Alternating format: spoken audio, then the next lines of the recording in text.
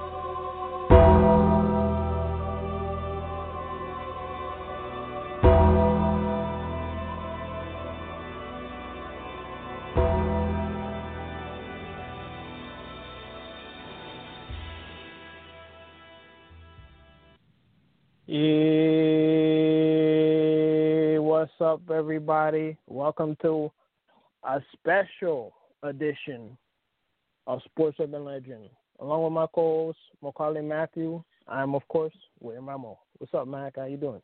Hey, man, how's it going? I'm doing good, man. I'm glad to be doing this show with you as always, man. Thanks for coming along. Yeah, I'm glad to be here, as usual. All right. Thank you. And thank you, ladies and gentlemen, for checking out this episode. On today's episode, we're going to talk about, as you could tell from the title, we're going to talk about Undertaker's last ride, his final farewell as an active wrestler at tomorrow night's Survivor Series, the 30-year anniversary of his debut in the WWE. We're going to talk about that. We're going to, of course, preview the Survivor Series pay-per-view event at the end of the show today. We're going to talk about the latest in MLB, with the Mets, the Yankees, and, there are rumors with Lindor.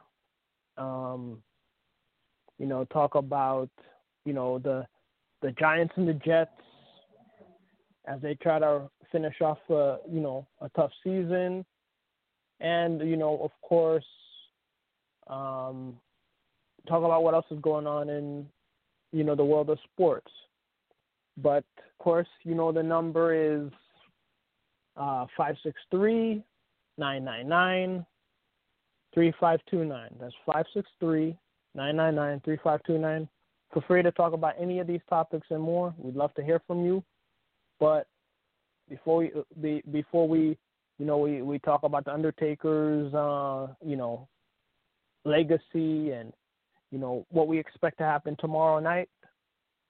Yeah, we're gonna tip off the show with NBA, and NBA has been in the forefront. This week, we had the NBA draft. We also had free agency that went down starting I think Friday night. So, NBA has been in the news. But before we get into the free agency frenzy that has happened, in the National Basketball Association, yeah, let's talk about this draft. For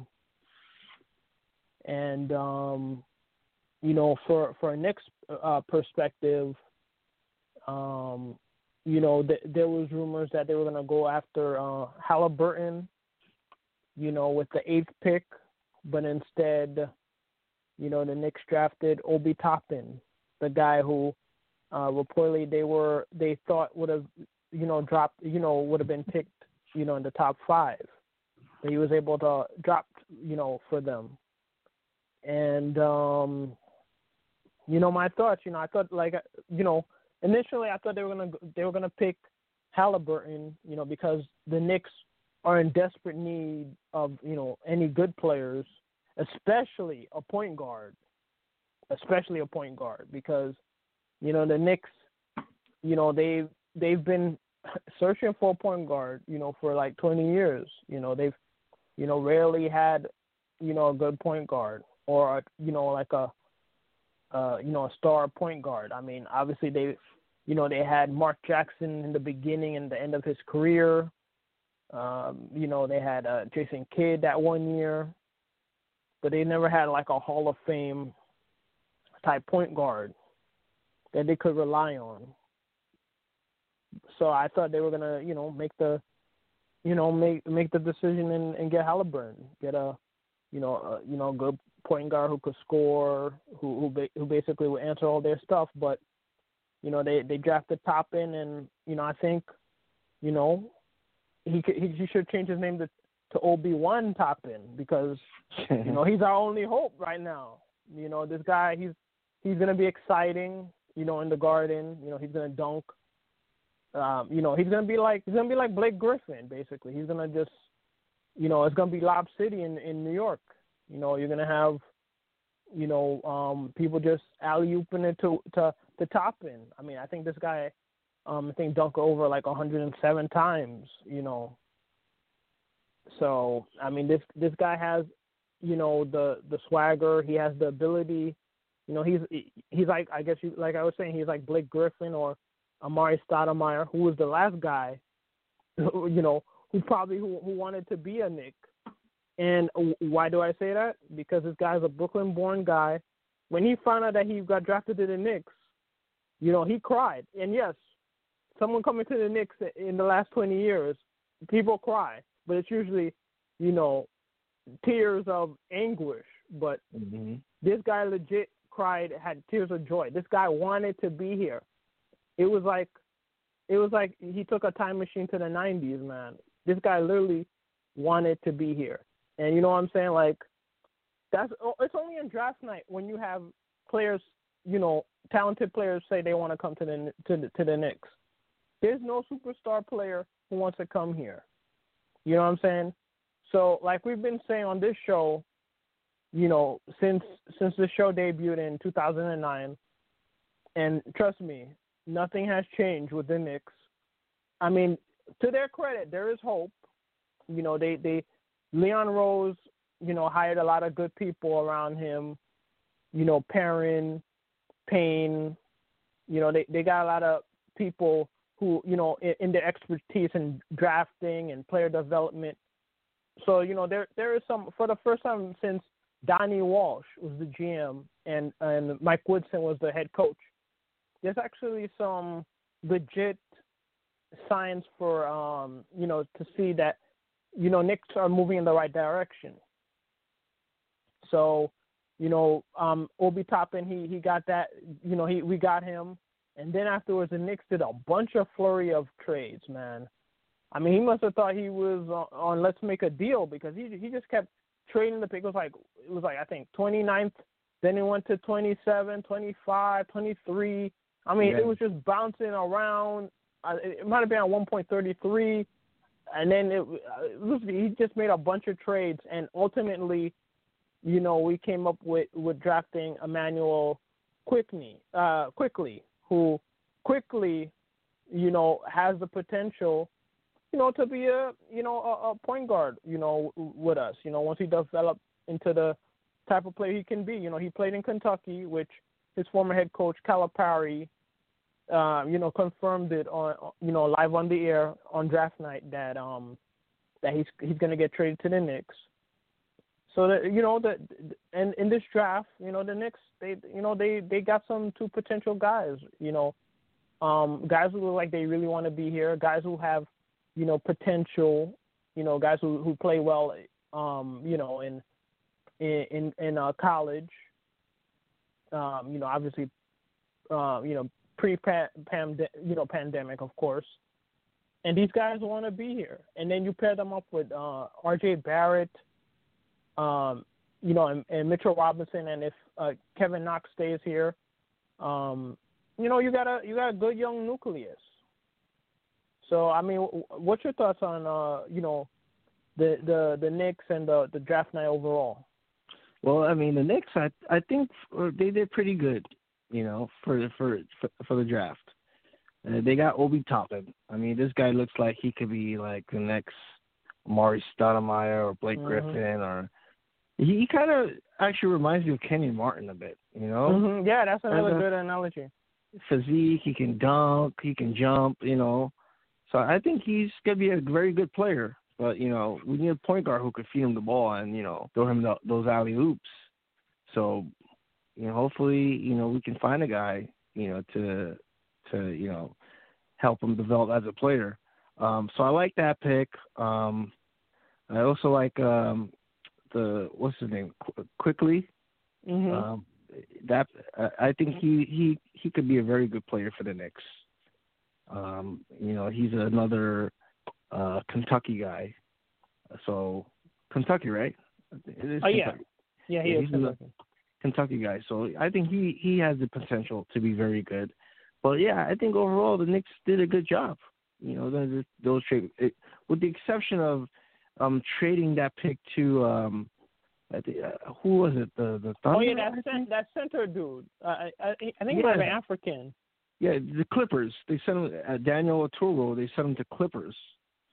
They had a third deep, and then they just gave it away for 29.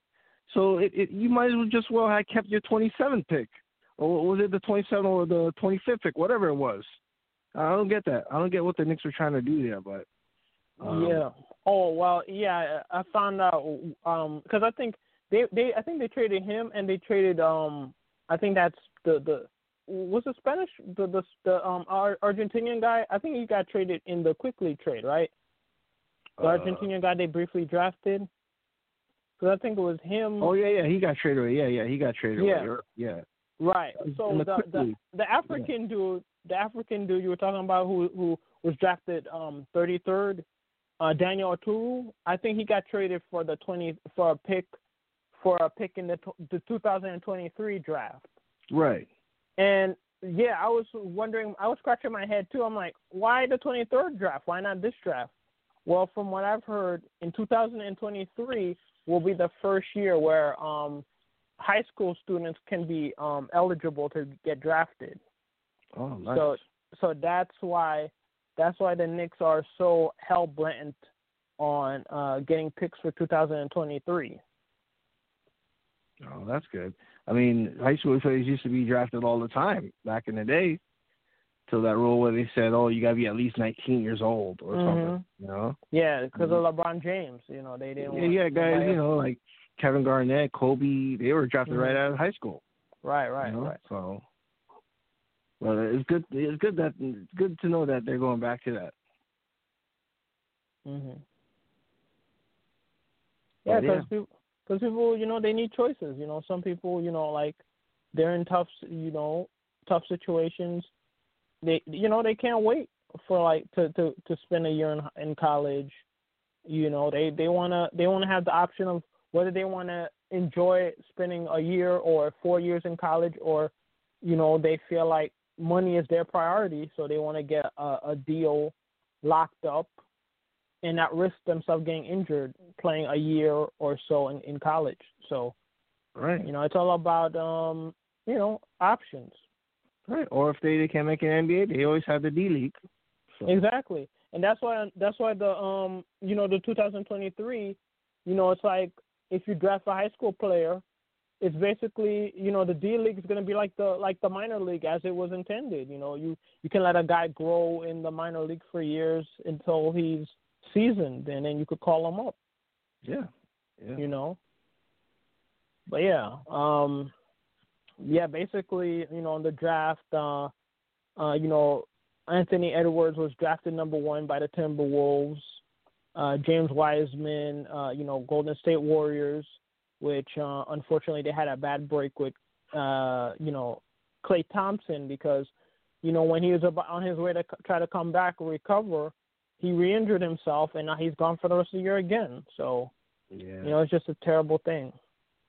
Yeah, I saw that the other day. I mean, that's pretty much, that's not good, because they were looking forward to having him, Steph Curry, and, you know, some of these other young players they drafted. So now you have to wait another year for him to come back.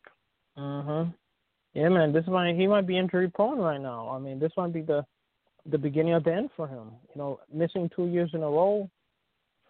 I mean, that's really scary. Well, hopefully a full speedy recovery. We'll see. And then third, LaMelo Ball, who was rumored to be going to the Knicks. You know, obviously if they would have got one of the top 3 picks, you know, he went to Charlotte Hornet, where, you know, who knows, Michael Jordan might have a chance to finally play 1-on-1 against LeVar Ball, because LeVar Ball was saying he's better than Jordan. So who knows? They might play a game of horse to see who's the better of the two. Yeah, after all these years, yep. Yep. Who knows? We'll see. And speaking of Jordan's former team, the Bulls, they drafted Patrick Williams with the 4th pick. 5th pick, Isaac Okoro, was drafted by the Cavaliers, which, you know, everybody thought, I'm trying to remember our player again. What's his name again? Oh my God, how can I forget his name so quickly? Darn, what's the number 1 guy, the guy we drafted first? Can't believe I forgot his name. Toppin. There you go. Oh yeah. I even got a chance to read it. It popped in my head. Yeah, Toppin. The experts were expecting him to go on, you know, get picked in the top 5. Atlanta Hawks, they draft Okeya Okongwu. Yeah, well, forgive me if I say the name wrong. Number 7, Killian Hayes. That was a guy who was definitely him. You know, he was definitely rumored to be coming to the Knicks. You know, the French combo guard. The Pistons drafted him for, you know, in the 7th pick. 8th, you know, obviously Obi Toppin. 9th is the Israeli small forward / shooting guard Denny Adja. I don't know how you pronounce his name. You know, and then 10 to wrap it up is Jalen Smith.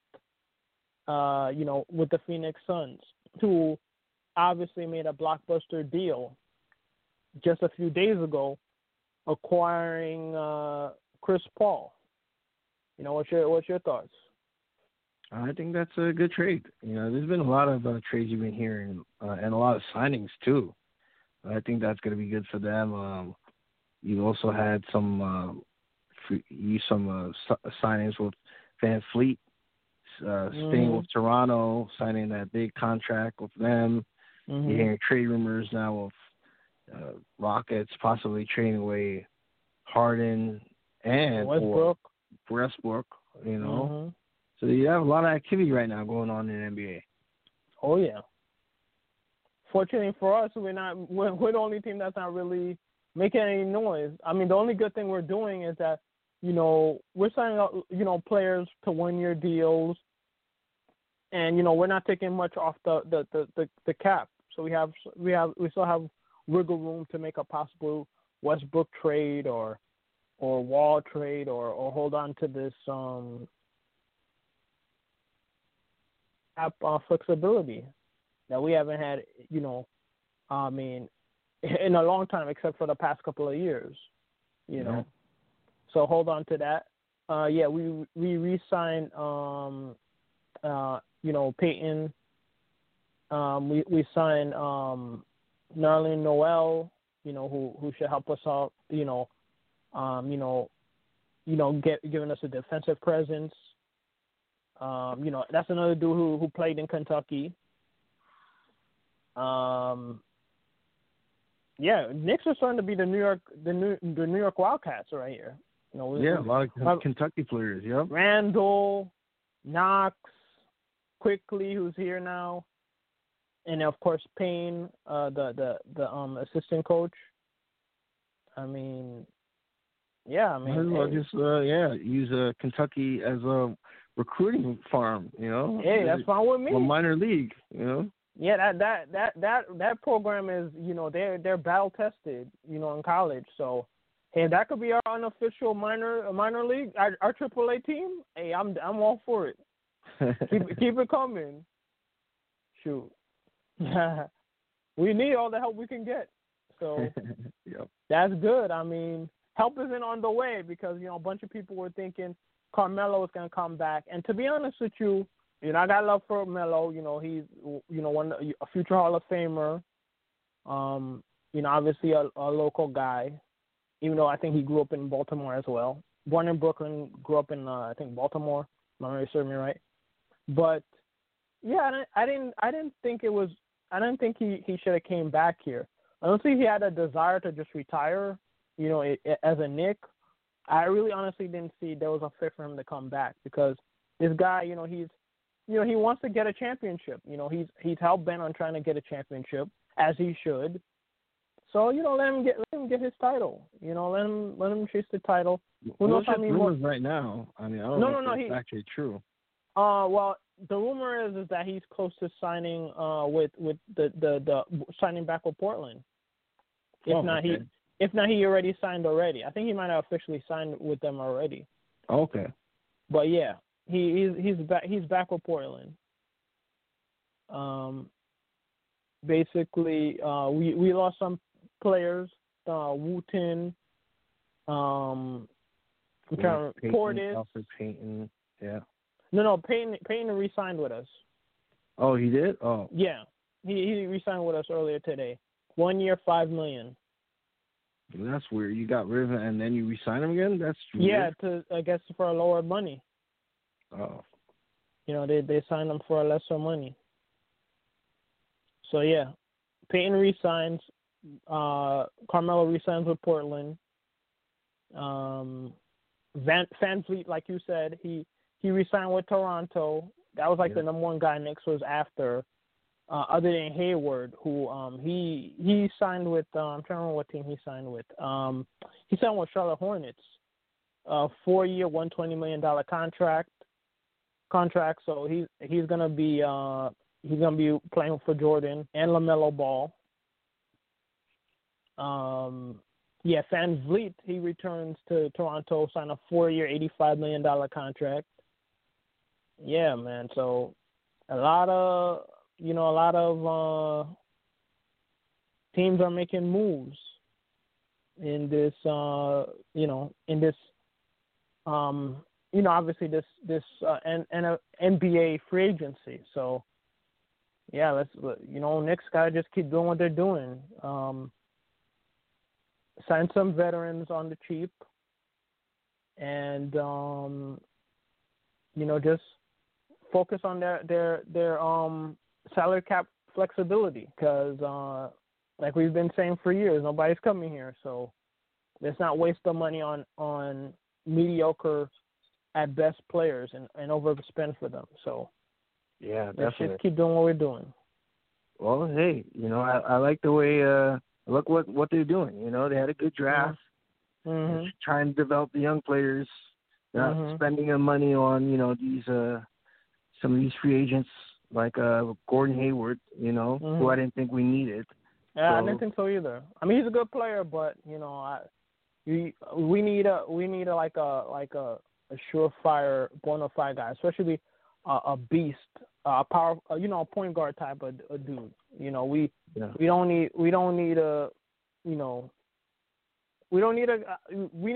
definitely need a guy who could score and play point guard, because it's better we just develop. We develop what I'm saying? We develop a player of our own like that. If we're not getting a guy who's already like a guy who's proven to be, a leader that we need. We need to spend the money on a superstar player, not a star player. Yeah, agreed. Cause I'm tired of overspending for these type of players. So, it is what it is. But shifting gears. You know what? Let's do something before, let me think. Yeah, let's talk about MLB. Robinson Cano, man. Don't you know he ended his career? Like, I mean, what was this dude thinking? Yeah, not very smart. Not very smart at all. I think he listened to the "Take Me Out to the Ball Game" a little bit too many times, because he thinks 3 strikes you're out in the all ball game. Not anymore. Not when you caught for steroid twice. He's out, man. This dude. If Brody Van Wagen foolishly traded for him, after he was caught suspended, he played 50 games after being suspended. Then they make a horrible trade. Why is it horrible? Because not only was Cano caught suspended, don't you know, they trade their best prospect. They trade their best prospect in Jared Kalenic for aging second baseman, which Lord knows they've had a horrible history with aging second basemen, Alomar, Barriega, Juan Samuel. The list goes on and on and on and on and on. If you're going to take a chance on that guy, a guy like that, Brody Van Wagenen had to have known, if he had experience, because he was always an agent, a baseball agent, prior to taking this job. He would have known that they were desperate. Seattle Mariners were desperate. We could have fleeced them. We could have fleeced them without giving up Kalenic. As a matter of fact, they were so desperate to get rid of Cano's contract. 5-year, $100 whatever $million contract. I don't even remember the amount. All they had to do was take the contract back. Shoot, they were even given Edwin Diaz, who was their all-star closer at the time, who saved 57 saves prior year before we got him.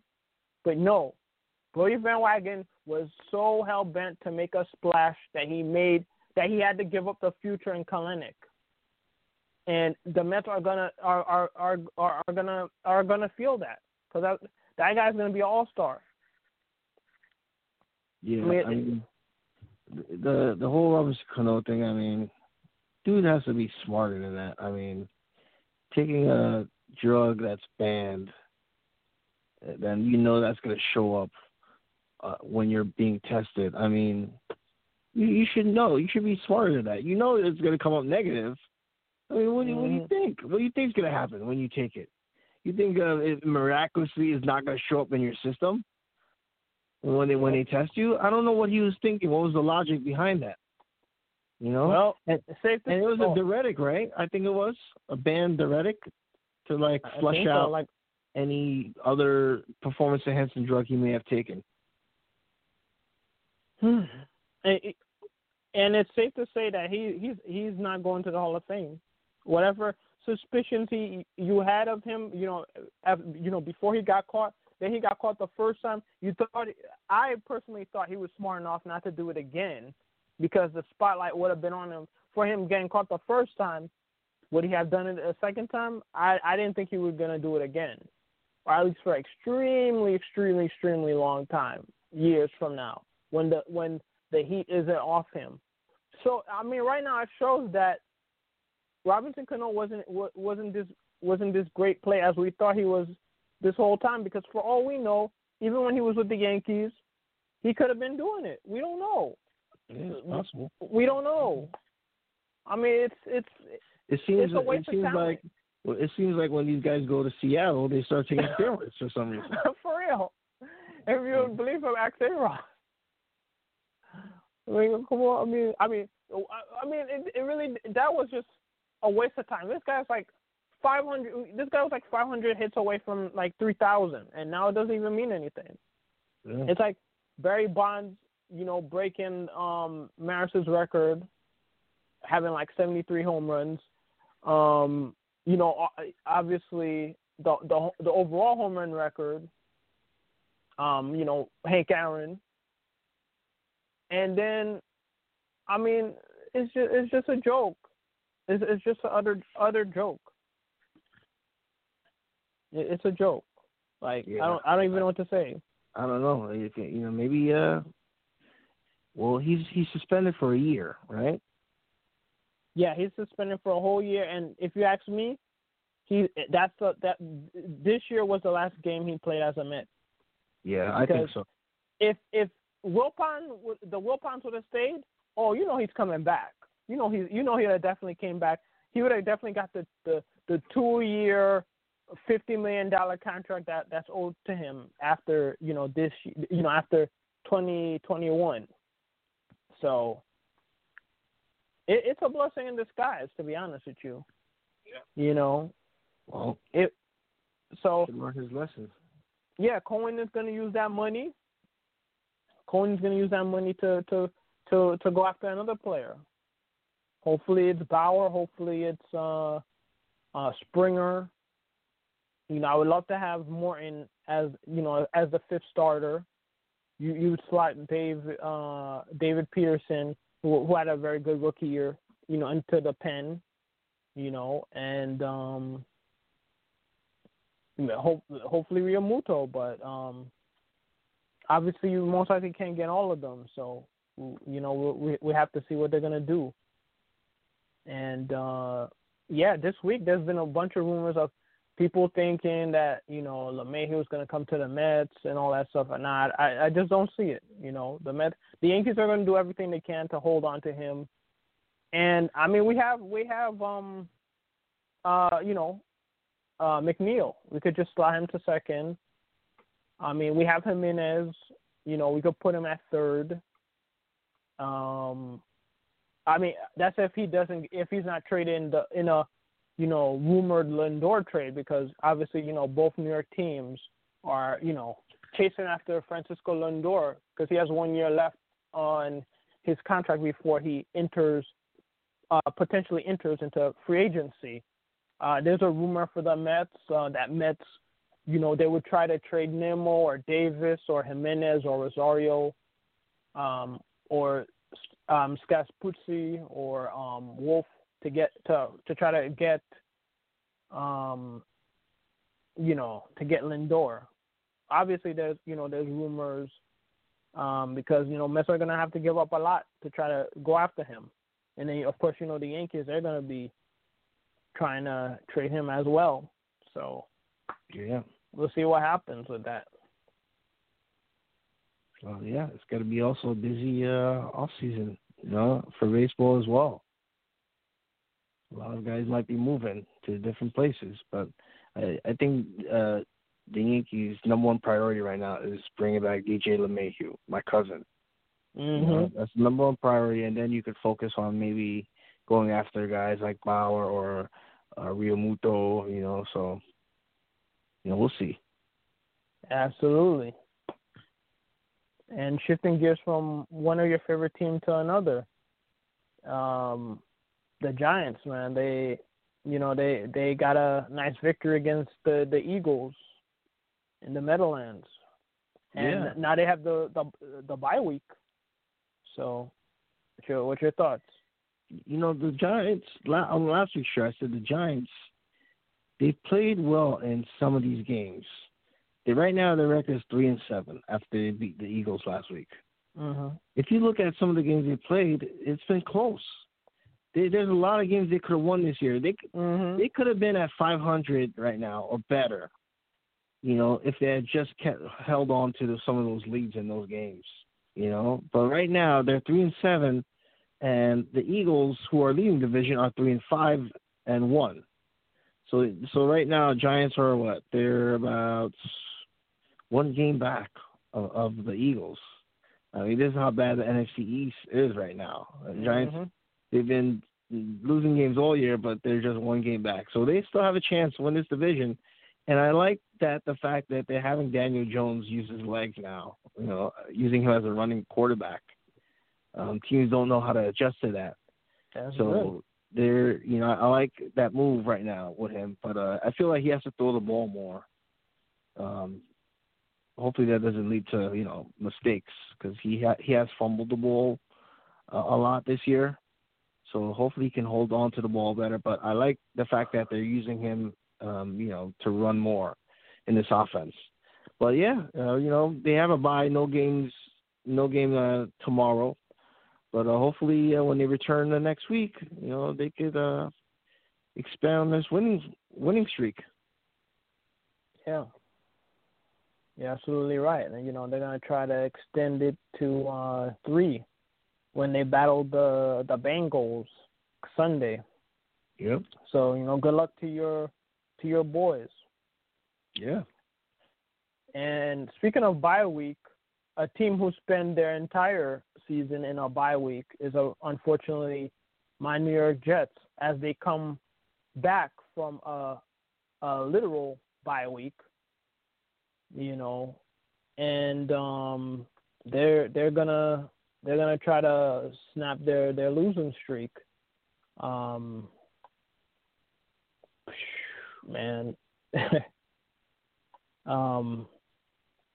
I don't even know what to say. I don't even know what to say. It's just been a lost year, man. I mean, they had a chance to defeat the Patriots 2 weeks ago. And now they're gonna try to defeat the Chargers, on the road. And what can I say, man? They gotta find a way to win this game. They have to find a way to win this game, because if they don't, man, they're just gonna be winless. I mean, what more can I say? And, right now it's not looking good for the Jets to win any games this year. I mean, I know that. I mean, it's messed up. To tell you how bad the Jets are this year, they're putting up all-time franchise low numbers. Mm-hmm. They played 9 games. They've scored 121 points. That's for an average of 13 points a game. And then their opponents, That's if they're lucky, man. They've averaged 13 points a game. Their opponents have averaged almost 30 points a game. I know. I mean, the offense is horrible, and the defense is even worse. And they have a all-time horrible head coach in Adam Gase. Well, the coach is probably going to be gone after the season. I mean, I hope. I would assume so. Common sense would tell you that's the case. Black Monday doesn't come quick enough for the Jets because they gotta get rid of this head coach. Yeah, I mean, there's some changes that are going to have to be made, because it's right now it's not looking at the Chargers. I mean, the Chargers are not that good either. They're 2-7, but Chargers they have more talent right now in their team. So, and the quarterback, he's a very good quarterback too. He's been playing real well, Justin Herbert. So he's going to look to have a good game against the Jets. But Jets, they just got to turn it around, man. If they can even turn it around, I don't know, but they got to play much better, man, than what they've been doing this whole season. Hopefully, this bye shifts them into another gear. Yeah, man, and they had that game against the Patriots. Yeah, that's the game they could have won. Yeah, and they would have felt so good, so refreshed coming out of the bye week. Like, okay, we got to win down. Win. In our belt. Yeah. We momentarily got that stench of losing, off of us. Let's try to, shock the world, stun the critics. That hey, we could, try to win some more games here. You know what I'm saying? But it's so bad. People are like, okay, we're doing really well in the Trevor Lawrence sweepstakes, but I think we're so bad. We're so bad that he's gonna try to go. He's gonna go back to college. I honestly think so. I hope I'm wrong, but yeah, because this situation is really bad. We don't have nothing. We don't have nothing talent wise for the most part. We don't even know about Darnold, because he don't have no protection. Yeah, he's being clobbered. I'm actually happy that he's not gonna play tomorrow because I don't want him to be like a ping pong. At least Flacco's a veteran. He won a Super Bowl, and he played well that game against the Patriots. So, I think he threw for 3 touchdowns and one costly. Let's underline that costly interception, which cost them basically cost them the game. Eventually. Yeah. So, I say don't rush him. Don't rush Darnold. You're not protecting him. At least with Flacco, he's a veteran. He could try to make chicken salad out of this chicken crap situation that the Jets are going through right now this whole season. So we'll just see what happens. Hopefully they'll get a W, but let's be real here. This is the worst season in franchise history. Yeah, this is the worst. This might be the Jets' worst season ever. It is. It is the worst season. But let's shift gears. Let's shift gears of hope. And if I can't get hope, with my sports teams, except for my my 2 beloved teams, as in the Mets and the Knicks. And if I'm putting Knicks in hope, that means my other teams are not doing that well. So, luckily the Mets and the Knicks look like they're finally moving in the right direction. Jets, man, not so much. But like I was saying, talking about hope. Something that could give us hope that anything is possible is the Fresh Prince of Bel-Air reunion that went down. Oh yeah. And I know you checked it out, and of course, the highlight of obviously the cast, they all reunited with each other, and obviously they had a heartbreaking segment where they honored James Avery. Obviously the iconic Uncle Phil. They had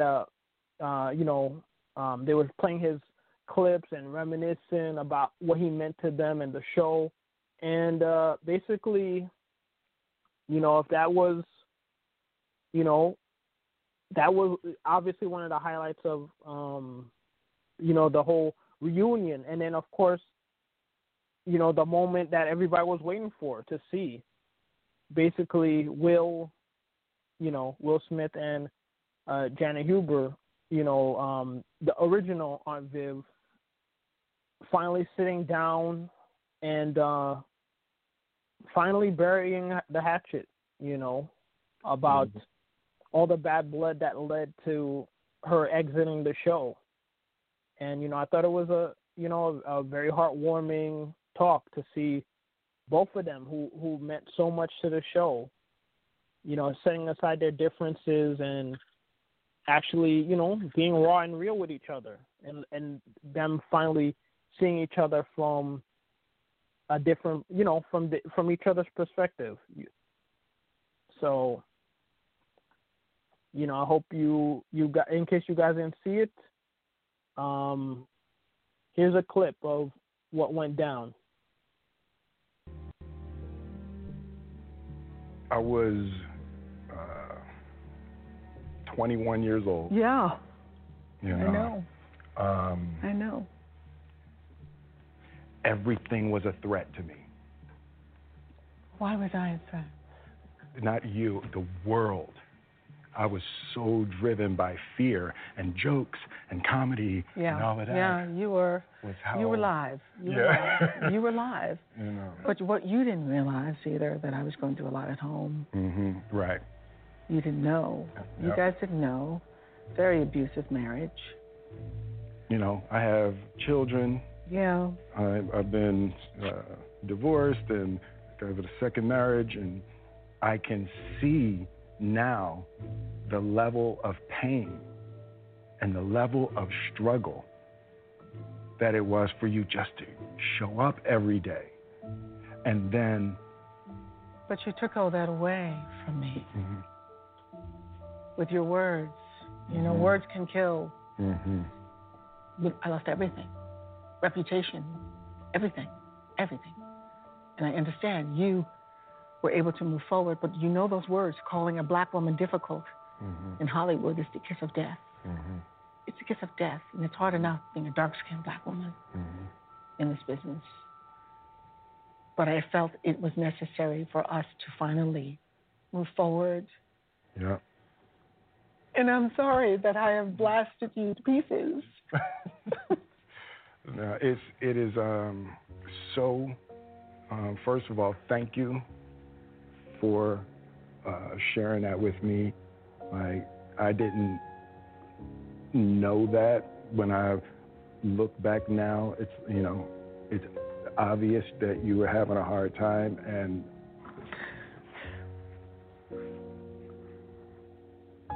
I felt like you hated me.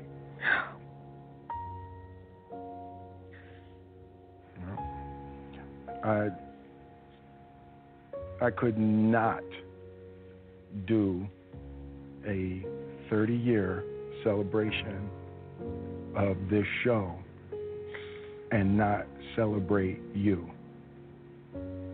Celebrate your contribution to this show, celebrate your contribution to my life, and... Come here, you.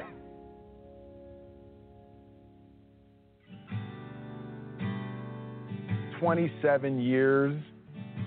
I think we were just short of 27 years that we didn't speak to one another. And I'm glad we're talking again. The person I want to be is someone who protects you, not someone that unleashes dogs on you. And however... I appreciate that. I appreciate that. I have to say, after 27 years, being here today and having the conversation that Will and I had together, it's healing. I was watching the dance episode the other day, and that's become one of the crazy, iconic... Yeah. They send me videos from all over the world. On TikTok right now. I know. Yeah, mamas. Listen, the Aunt Viv, boy, rocking the Aunt Viv. I don't know if it's real. I feel like this is a dream. I didn't come here to have animosity. I came here to resolve. Because it's time. You still feel like Like I'm little? Yeah. You still my Aunt Viv. You still my Aunt Viv. It's so weird. You know, we've said such hateful things about each other publicly. And I'm sorry. I'm sorry. And I'm sorry, too. We good? We good. We good. We're good.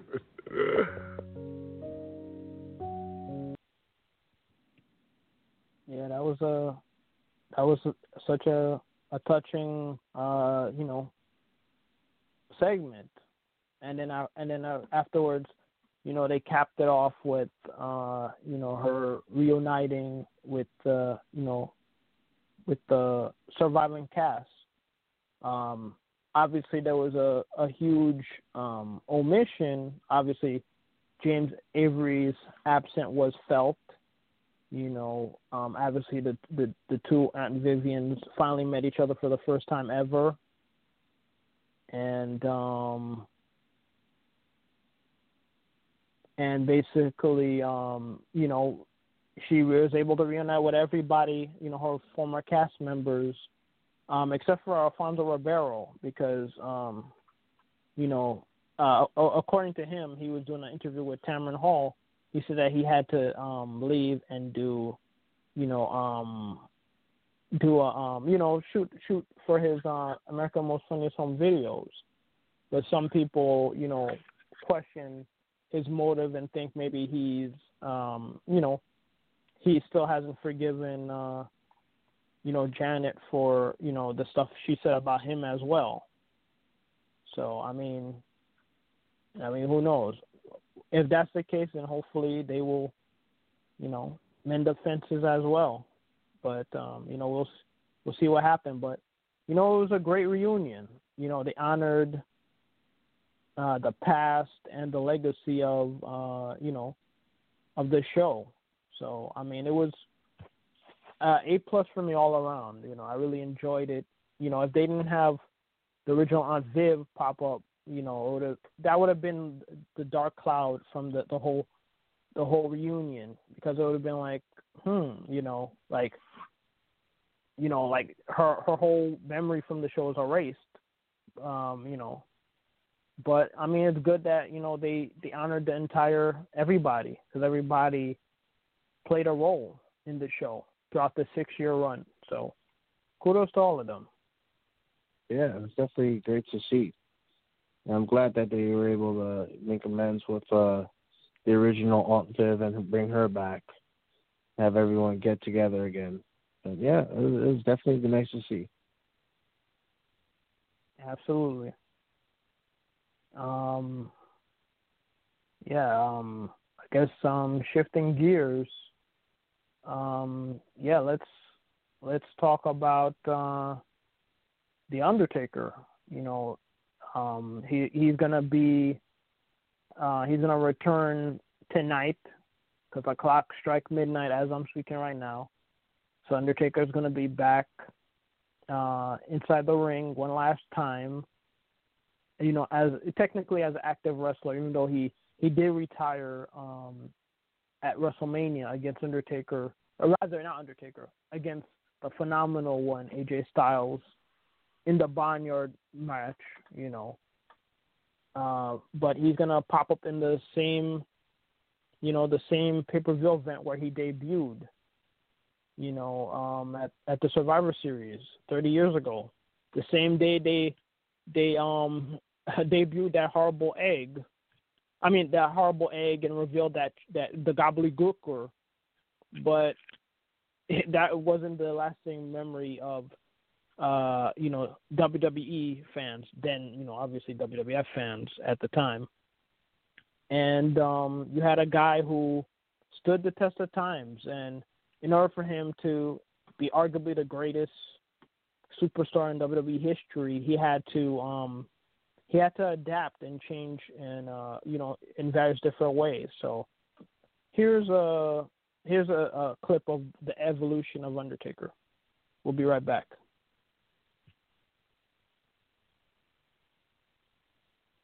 What's up, guys, and welcome back to another video, and today we have a brand new series. This series is called The Evolution of ... and those dots represent any wrestler you guys want to see next. We're going to start it off with The Undertaker first, so let's get right into it. The first gimmick he ever had was the Western Mortician, and that went from November 1990 all the way through January 1994, and he had an original Western look. He would wear a black overcoat, gray leather gloves, and a Stetson hat. Undertaker would make his debut with this gimmick at Survivor Series in 1990. Originally, his manager was Brother Love. During a segment on the Brother Love show, he paired with Paul Bearer. The Undertaker would go on to win his first WrestleMania match against Jimmy Snuka, which would begin the streak. There were two highlights from this gimmick. The first highlight was when he was a heel and feuding with Hulk Hogan. Undertaker would win the WWF Championship in 1991. The second highlight is his face turn when he saved Miss Elizabeth from Jake Roberts in 1992. Undertaker would introduce a brand new match, which was the casket match. Ultimately, the casket match would end his gimmick because he kayfabe died and ascended to the heavens while being inside the casket at Royal Rumble in 1994. The next gimmick was the Dead Man, and that lasted from August 1994 all the way through October 1996. The Undertaker made his return at SummerSlam in 1994 with an updated attire. Instead of using gray, his leather gloves, tie, and boot covers were now purple. He would return to have a match with the fake Undertaker. Eventually, he would get his revenge on Yokozuna, who killed his old gimmick. Around this time, he was forced to wear a gray mask because King Mabel and Yokozuna actually injured him by breaking an orbital bone. In August of 1996, he had a boiler room brawl with Mankind at SummerSlam. This was when Paul Bearer turned on him to align with Mankind. Just a couple of months later, they would have a Buried Alive match at In Your House. Undertaker did go on to win this match, but the Executioner, along with other heels, attacked him after the match. All of them buried him alive, which would put an end to this gimmick. After that, we saw the Lord of Darkness, and that was from November 1996 through December 1998. The Undertaker was reborn and made his return a month later. His entrance was awesome because he came down from the rafters in a black leather attire with the bat wings. Although he only wore those bat wings once, he did continue to dress in all black. The Undertaker also had a black teardrop below his right eye. The Lord of Darkness gimmick was during a time where he had supernatural powers such as starting a fire and creating lightning by pointing his finger. What a savage. This would be the same character that The Undertaker used to fight in his first Hell in a Cell and Inferno match.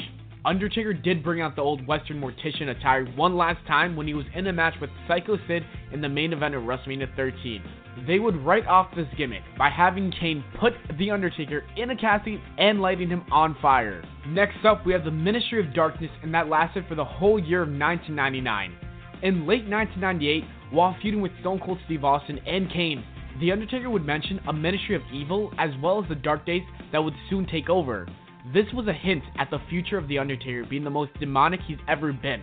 Later, he would form his faction known as the Ministry of Darkness. During this time, he would start to use his TX symbol by wearing it on his tights and even crucifying people. After being buried alive at the Rock Bottom pay-per-view in 1998, he would return right before the 1999 Royal Rumble in a black hooded robe with a goatee. The Ministry would continue to run dominance in the WWF as top heels.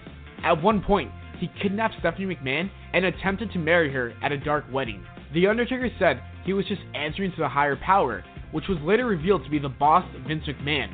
Shortly after losing the WWF title, The Undertaker would pair Big Show and won the tag team titles at SummerSlam in 1999. However, he tore his groin, which required him to take some time off. To write him off TV, he would refuse to participate in a casket match against Triple H and just kayfabe walked out. Next up, we have the American Badass, and that was from May of 2000 all the way through December of 2001. Undertaker would take off 8 months to heal those injuries. Undertaker made his return at Judgment Day in May 2000. This Undertaker was something we've never seen. This was the American Badass, where he was a biker with a bandana, sunglasses, a jean shirt, and a motorcycle. While he was still one of the most dominant members of the roster, he was viewed as a human. His wife Sarah was brought in, and he spoke as a normal human being rather than his demonic promos. Undertaker would also change his finisher from the Tombstone Piledriver to the Last Ride. After that, we have Big Evil, and that was from January of 2002 through November of 2003. Big Evil was one hell of a shocking heel turn. Undertaker attacked Jim Ross on Raw. The Undertaker now had a new dyed jet black haircut and showed us his bullying attitude. He defeated RVD to win the Hardcore Championship. He would become the WWE Undisputed Champion, where he would end up saying that he will do whatever he wants. During his championship run, he would assault superstars who he thought didn't respect him. One example would be rookie Randy Orton while he was still a face. Eventually, Undertaker turned face by showing Jeff Hardy respect. Big Evil would become more of an extension of the American Badass. Undertaker would feud with guys such as Vince McMahon, Big Show, and Brock Lesnar. In 2003, Kane would bury Undertaker alive, which would leave him out of action for a few months.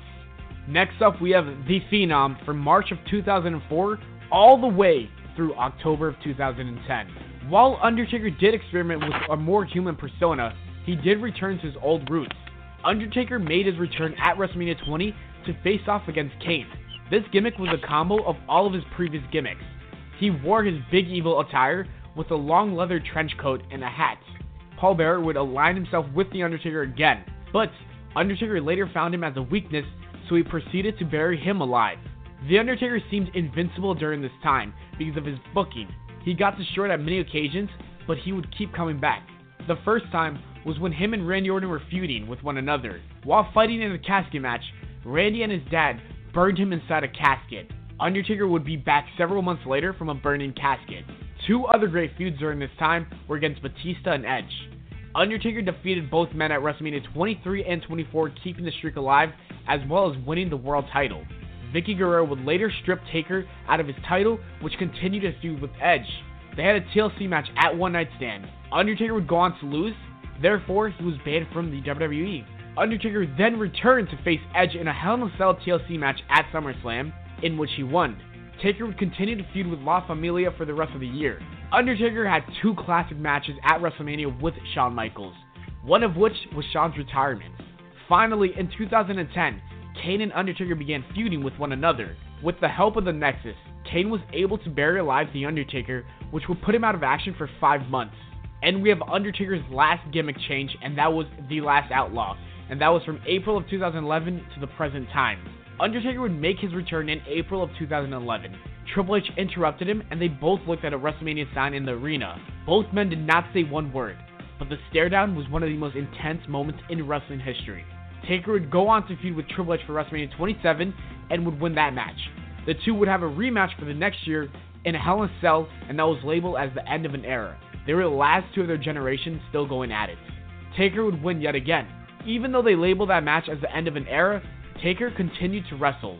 He would put on a classic match with CM Punk at WrestleMania 29. At this point, Undertaker's streak was 21-0. 1 year later, and Brock Lesnar was the man to beat the streak at 21-1. Undertaker would still not retire. He came back for 4 matches in the year of 2015.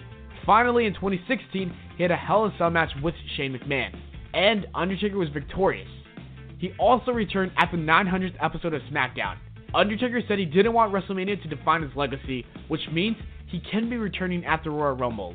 Who knows? And that's it, guys. That is the evolution of The Undertaker, a long career that is still going. I hope you guys enjoyed the new series. If you did, please leave a like and share this. Comment down who I should do next, because I feel like the series could be something big on this channel, but you guys gotta let me know if you want to see more. As always, thanks for watching the video, guys. I hope you all enjoyed it. If you did, please subscribe for more. Also, make sure to follow me on Twitter at Valenplana. Check out my other channel, Official Life Facts, and I'll see you all later.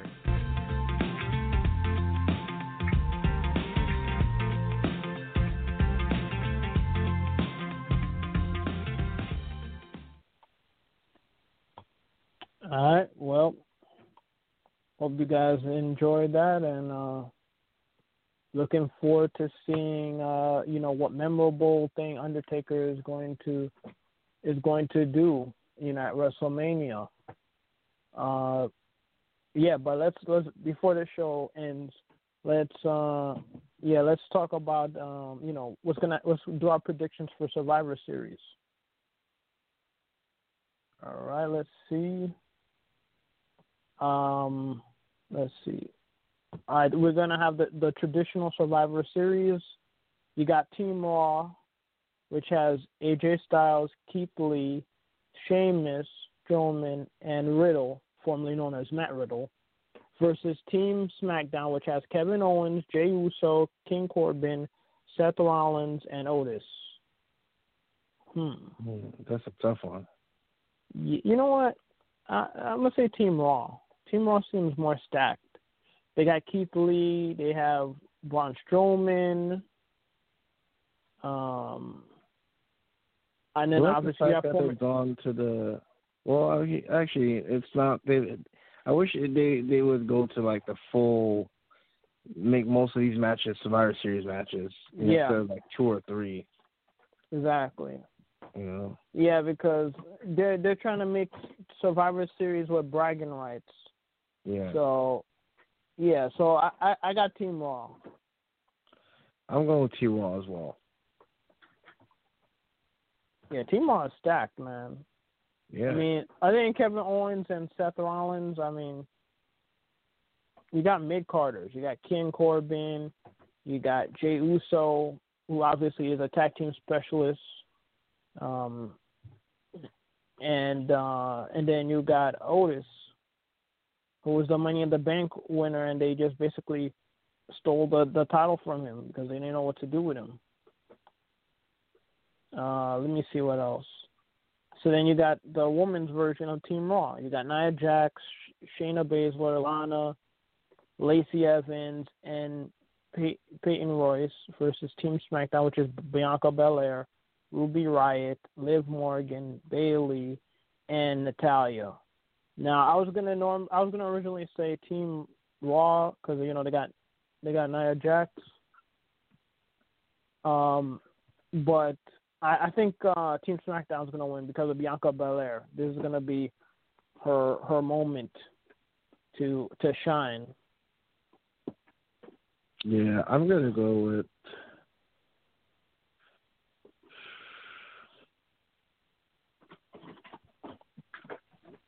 Nah, I'm going with Team Raw again. Okay. I'm going with Team Raw. Yeah. Oh, and another thing, Nia Jax is gonna put her through a table again. She's not gonna wait until Raw. She's gonna put her through a table again, and that's gonna basically take her out of the match. Yeah, I can see that. And then now you're gonna get to the bragging rights kind of thing. I mean, obviously the traditional Survivor Series elimination matches, but now you got Bobby Lashley, the Raw United States Champion, versus SmackDown Intercontinental Champion Sami Zayn. I mean, barring Bobby Lashley's sisters attacking him, thanks to their relationship with Sami Zayn, Bobby Lashley is gonna destroy him and get revenge for that horrible storyline they had years ago. Yeah, I see Lashley winning this as well. Yeah. And yes, this championship versus championship match is a non-title match, so it's not a unification match for all of these upcoming matches as well. New Day, Kofi Kingston, and Xavier Woods, the Raw Tag Team Champions, are going to fight against the Street Profits, Angelo Dawkins and Montez Ford, who are obviously the SmackDown Tag Team Champions. I could see this going either way, to be honest with you. But I think the Street Profit needs the smoke, so they're gonna get this. They're gonna get this W. The New Day don't need this win. Street Profits is gonna win this. Man, this one's tough. But yeah, I agree with you. I think I'm gonna go with Street Profits as well. And I'm gonna tell you how it was gonna end too. Montez Ford from the heavens on top of Xavier Woods for the victory. Calling it. It could happen. Then you have Asuka, Raw Women's Champion, versus Sasha Banks, SmackDown Women's Champion.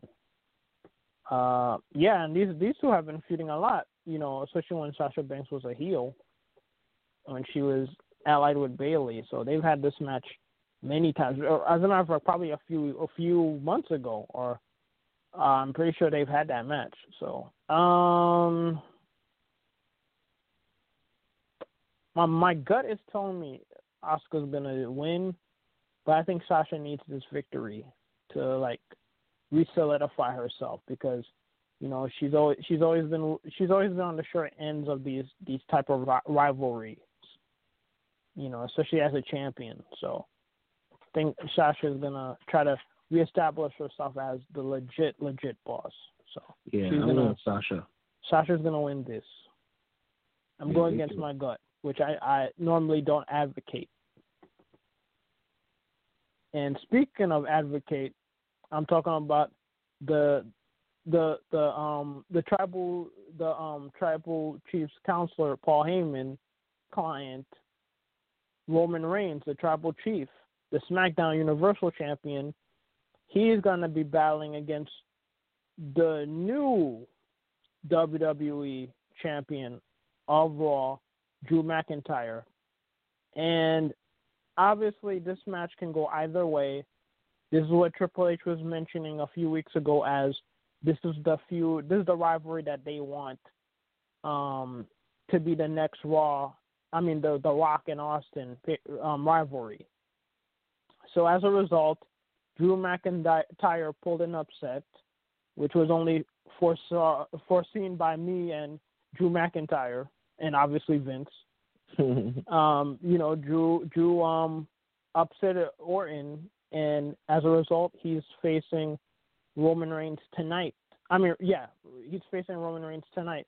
Champion versus champion non-title match, and like I was mentioning, I could see either of them winning, but I think Drew's gonna win this. He just won the title back. Roman Reigns was talking a lot of smack to him. Unless they're gonna fight at WrestleMania, which I don't see it happening next year. I think Drew's gonna win this. Yeah, this one's tough, but I'm gonna go with Roman Reigns winning this one. Okay. It would be a lot more interesting. Yeah. I'm gonna go with Reigns.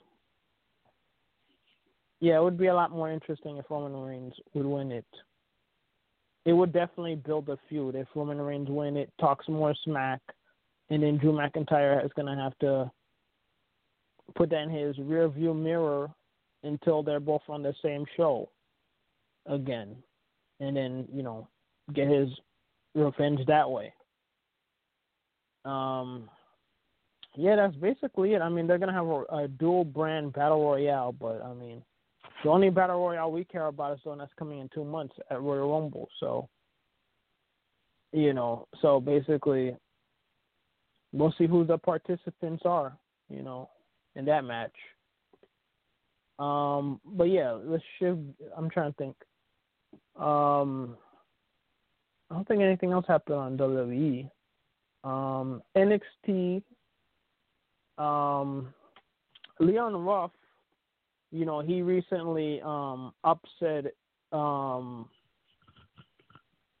Gargano to become the new champion, the new NXT North American champion, and he had a title defense match which he was about to lose to Johnny Gargano, but Damian Priest purposely knocked out Leon Ruff in order for Leon Ruff to retain the title. Basically, Leon Ruff is a black, I'm saying that guy who was with Carmella. Trying to think of that guy's name. I know what you're talking about. I can't remember the guy's name. I know what you're talking about. Yeah, he was such a fan favorite, and then they turned him heel. I mean, yeah, I see his face. I just can't remember his name for whatever reason. But you guys know who I'm talking about. Yeah, I know who you're talking about, definitely. Yeah, I just can't remember his name. But in any case, he was able to retain it, and basically Damian Priest was using him as a pawn in his feud against Johnny Gargano. So basically, Leon Ruff, spoke to him about how he was embarrassing him backstage. On the show, and he knocked him out and all that stuff.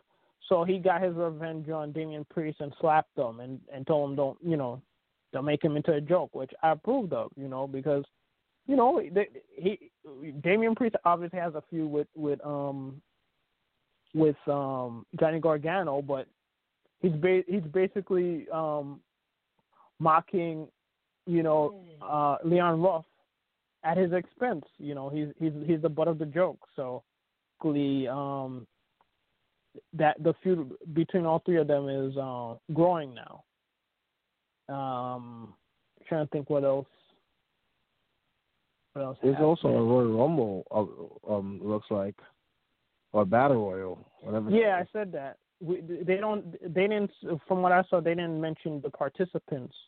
Right. So yeah, that was the last thing I said before I moved on to NXT, because it doesn't say what the participants are. So we'll just have to see tomorrow.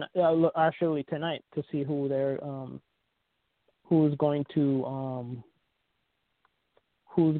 be I forgot what I was going to say. Who's going to be in the match tonight? So, okay, I can't remember what else I was going to... Oh, yes. Pat McAfee and, what was it? What's the name of that group? He's with that British group. They were basically Finn Balor. He popped up after he had his he broke 2 bones in his jaw when he had that fight with Kyle O'Reilly from the Undisputed Era. He finally came back to talk about his reign as a champion, because he wasn't able to defend his title because of his injury. So basically he revealed that the Undisputed Era got reunited, and they're going to feud with Pat McAfee and his group. I forgot the name of his group off the top of my head. So yeah, that's basically that. It right now. So basically, in AEW, John Moxley revealed that his wife Renee Young, she's pregnant. So congratulations to her, and congrats. And of course, John Moxley also. And trying to think, what was I gonna say? What else happened? Yeah, Will Hobbs, he turned heel and attacked Cody Rhodes and Darby Allin, and he joins Team Taz with Ricky Starks and Brian Cage. Trying to think what anything else memorable happened. Basically, Johnny Moxley is going to be facing Kenny Omega for the AEW championship, and Jericho and the Inner Circle, they all partied in Las Vegas after MJF and Wardlow joined their group. So let me see. What else happened? Oh, well, NXT, they're going to have the War Games pay-per-view coming up soon. But, yeah, that's basically all I could think of that major that's happening. But before we go quickly, let me see if I could test your knowledge on the people who Undertaker fought in order. At WrestleMania? Yeah. Let's see if you can remember. Do you remember what was the first WrestleMania? Yeah, that was WrestleMania 6 against Jimmy Snuka. No, not WrestleMania. Was it WrestleMania 6? I think that was WrestleMania 7. Correct. WrestleMania 7. Yeah. Who was the next person? Let's see if you could do a streak with you remembering all the opponents he had in order. If not, the game will end. Okay, WrestleMania 7. Who was the second opponent? Wow, WrestleMania 7. WrestleMania 7 was Jimmy Snuka. Wasn't that? Yes, Jimmy 7 Snuka? was Snuka. Who was the second opponent? 8 was Jake the Snake. Yes, 2 and I remember that. What's number WrestleMania 3? 9 was Giant Gonzalez. That's right, 3-0. What's his fourth opponent? WrestleMania. WrestleMania 9 was Yokozuna. WrestleMania 10. No. Actually, Wrong. WrestleMania 9 was Giant Gonzalez. I said the WrestleMania 9 already. WrestleMania 10 was. No, he wasn't at WrestleMania 10 because that year he was just still buried. So right. WrestleMania 11, it was WrestleMania 11. Let me think. WrestleMania 11, was that Diesel? No, WrestleMania 12 was Diesel, I think. Who's his opponent at WrestleMania 11? Damn it, I can't even. Let me think here. Give me some clues on WrestleMania 11. WrestleMania 11 was in Hartford, Connecticut. It was at the Hartford Civic Center. This was in 95. Right. Well, give me like the person, like something about the person. Okay, if I give you this, you're gonna know. Okay, I'll give you a clue. This guy is tall. Oh, you got it now. Wait, let me think here. WrestleMania 11. No, WrestleMania 11. No, WrestleMania. Was it Psycho? No. King Kong Bundy. King Kong Bundy. WrestleMania 11. Yeah. Correct. And then next year he fought Diesel at 12. Yes. 13 was Sid. Correct. 14. Was that Kane? I think that was the one where he fought Kane. Final answer? Yeah, I think 14 was Kane. Yes, it was Kane. 15. He infamously tombstone Pete Rose. Right. And I think 15. I think he tombstone Pete Rose the year prior to that too, because one of them was in Boston. And I think the other one was in Philly. I think. No, yeah. So. 15. Well, we got this on the last on my show on my podcast. 15 was Big Boss Man. Yep, where he infamously hanged them at the Hell in a Cell. Yep. What was it? I think after the next one was 16. I don't think he was in that one. 17. I think. Correct. Was Triple H. Yes. 18. Ric Flair, I think. Correct. Because 18 was like that was the Hulk Hogan versus Rock, I think. WrestleMania. Correct. 19. And in that WrestleMania, he was 10-0, and he did the hand thing. Showing the streak when they finally recognized there was a streak that he had. Right. WrestleMania 19 got this also on my show. Wait, what was before? Yeah. WrestleMania 19 was A-Train and Big Show. We got that question from the last show.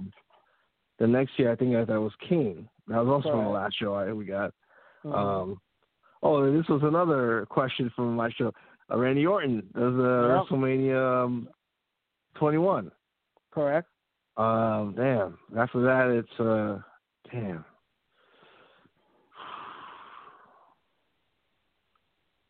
What was after that? So Orton was at which one? 21? Was it? Correct. That was it. Who did he face at WrestleMania 22? You're 13-0 right now. Oh yeah, that was also. This was also a question. Mark Henry at the thing. Casket match. Yep, and then the year after that, this was also another question from my show. Batista for the World Heavyweight. Right. This one as well. Edge next year. For that was also for the World Heavyweight. Wasn't that a Bad Blood match? Or Hell in a Cell something? Which one, the Edge one? Yeah. It was a submission match. Oh, okay. All right, so that was the hard ones, and then after that it was just Shawn Michaels and Triple H back to back. I think it was like Shawn Michaels 2 years in a row, and then Triple H 2 years in a row. Right. And then CM Punk, and then Goldberg, or not Goldberg, Brock Lesnar. Yep. Who was after Brock Lesnar? I'm giving you one guess because I was lenient. You could have been eliminated for that King Kong one, but I already said Giant Gonzalez beforehand, and then I went back. I messed it up. Right. So I'm being lenient. Who is this person? You got one guess for this. After Brock Lesnar? Yes. Wow. Was it? So I think you're gonna win out after this. Well, there's Bray Wyatt. Final answer? Shane McMahon after that. Then Roman Reigns, when he beat Roman Reigns. And then, of course, the John Cena several years ago. And then this year, AJ Styles. I think that's about it. What is Undertaker's record? You only have one guess quickly. Wow.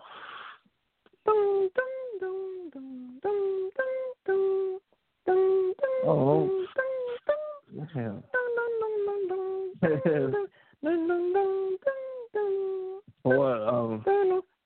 26-1?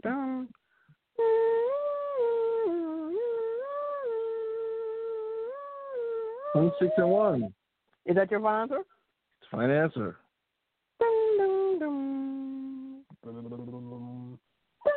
I'm sorry, you're incorrect. It's 25-2. Oh. Who was the second loss? Oh, Shane Roman McMahon. Reigns. Roman Reigns. That's right. Right. Who Undertaker himself said he should have been the guy who he lost to. The streak should have ended with him instead of Lesnar because Lesnar didn't need it because Oh yeah. I forgot about that. Yeah. But I mean, Lesnar's one. I mean, he was a credible person to lose to, and apparently it was Vince McMahon's choice too. Yeah, I forgot Roman beat him. Yeah, you're right. Mhm. Yeah. So yeah, that was a good job, man.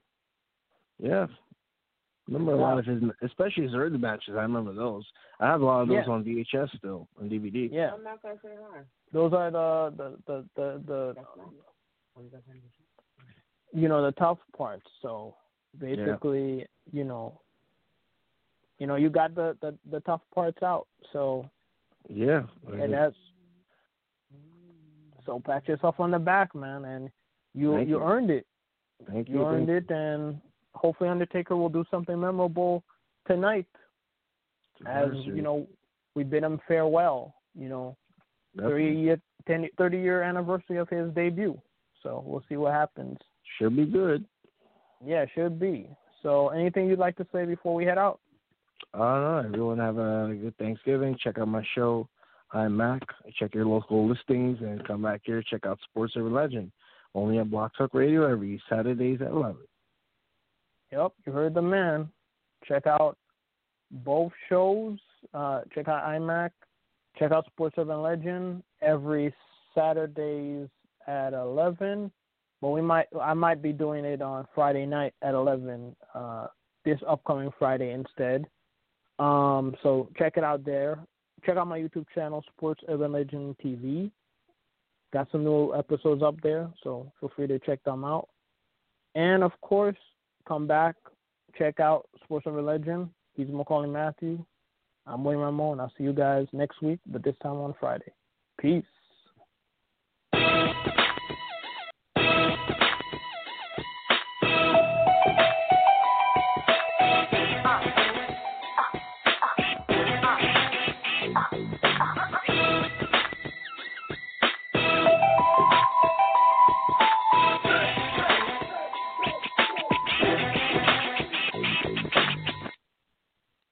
With the Lucky Land Slots, you can get lucky just about anywhere. This is your captain speaking. We've got clear runway and the weather's fine, but we're just going to circle up here a while and get lucky. No, nothing like that. It's just these cash prizes add up quick. So I suggest you sit back, keep your tray table upright, and start getting lucky. Play for free at LuckyLandSlots.com. Are you feeling lucky? No purchase necessary. Void where prohibited by law. 18+ terms and conditions apply. See website for details.